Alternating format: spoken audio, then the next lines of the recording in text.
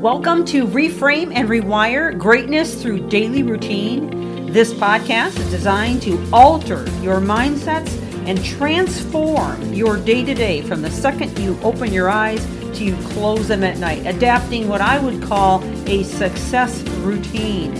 This series is liable to change your life, and it's never the big things that you do, but the littlest things you do every day that make the biggest difference. And now, on to the podcast. Thank you for joining.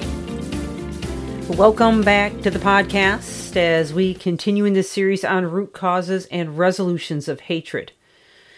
I know it's been a couple of days since I have recorded a podcast. Unfortunately, my mother passed away and had to go through a lot of shifts and changes on my end. Take care of a lot of business that goes along with a personal death. So I apologize for missing a few days with you. I am back, and we're going to finish out this series. And I might end up scaling back these podcasts just a little bit because life has gotten incredibly busy recently. So I'm going to put these out as often as possible. But they are, and they're going to be fairly consistent, but there may be a day or two I'll miss on occasion. So just letting you know going forward that may happen, especially as I play catch up now with my work in addition to the recording of these podcasts. So having said that, let's move forward. We're going to get into the resolutions for hatred now, because we already talked about the root causes, and we discussed high expectations, which is definitely a big one. And then we talked about projection, stereotyping differences. We talked about empathy that's misunderstood, false fulfillment.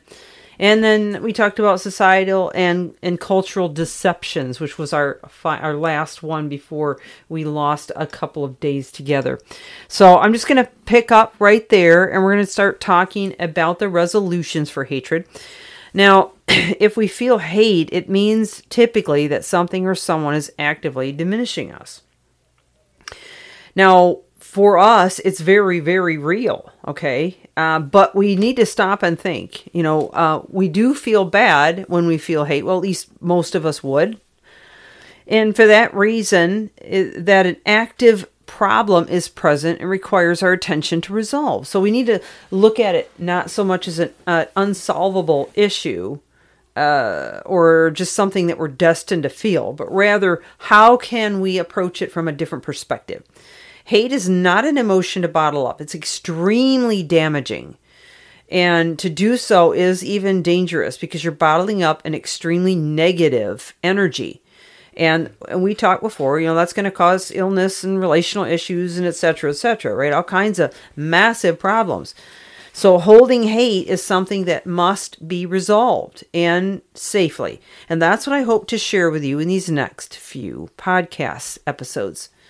Now, a deeper part of the problem of hate is that there's another composite emotion that mix with it, consisting of frustration and even survival. All right. So sometimes many of the things that we've talked about already are related to feeling either frustrated, or we feel like the only way that we can fix it is by choosing survival type emotions, feeling as if we're being attacked or despised by the other group or the other person. And that can turn into hatred and become, obviously very toxic. So we're going to have to approach this from different angles. First of all, I think we need to focus on the individual sub-elements in the hatred. And in this way, you can start to see it from all of its root causes and be able to resolve one by one. So first of all, release the judgments driving the feelings of hatred. So if you have any specific judgments, determine where those judgments came from, whether it was from you or family members, culture, society, and something that was done to you, something maybe that was unfair, maybe something your friends believe or have talked you into. Obviously, there's so much deception that can come into play here, but decide to release the judgment so you can begin examining it more honestly with an open heart and authenticity. To move on with our own life without attachment to where our feelings of hate arise. So that means that we have to be able to let go of some of the things that we've just been absolutely sold out on, that we think we have to hate about, okay? And that's really what begins. It's almost like the alcoholic that has been addicted so long that they can't admit that they have alcoholism, so they're unable to be helped, right? Because they just don't believe they're an alcoholic.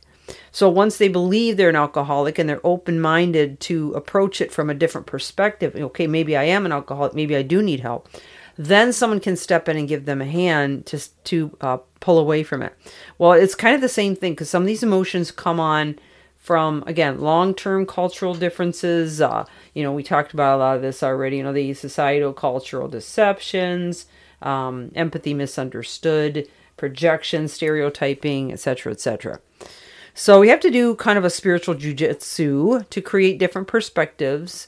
And sometimes being compassionate is to walk away without saying anything. And at other times, no answer is the best answer. Begin to assess each time you feel hatred and take the time to focus on releasing that hatred as quickly as possible. With each attempt, you will get better and better at it. As you work against each of the smaller elements, keep your awareness open so that you can learn more about the nature of feelings. As the process unfolds, you will get more information because it'll start to make more sense to you and you'll be able to dissect it more effectively. That will be helpful in further use to unravel each source of the hate. Now that may sound a little complex, but it's not. Go back and listen again and begin to get a pad and paper out and write some things down. I have a lot more to share on this area, so I'm going to come back tomorrow and we'll talk about it. It's Michelle Steffes, Reframe and Rewire. Thanks for joining.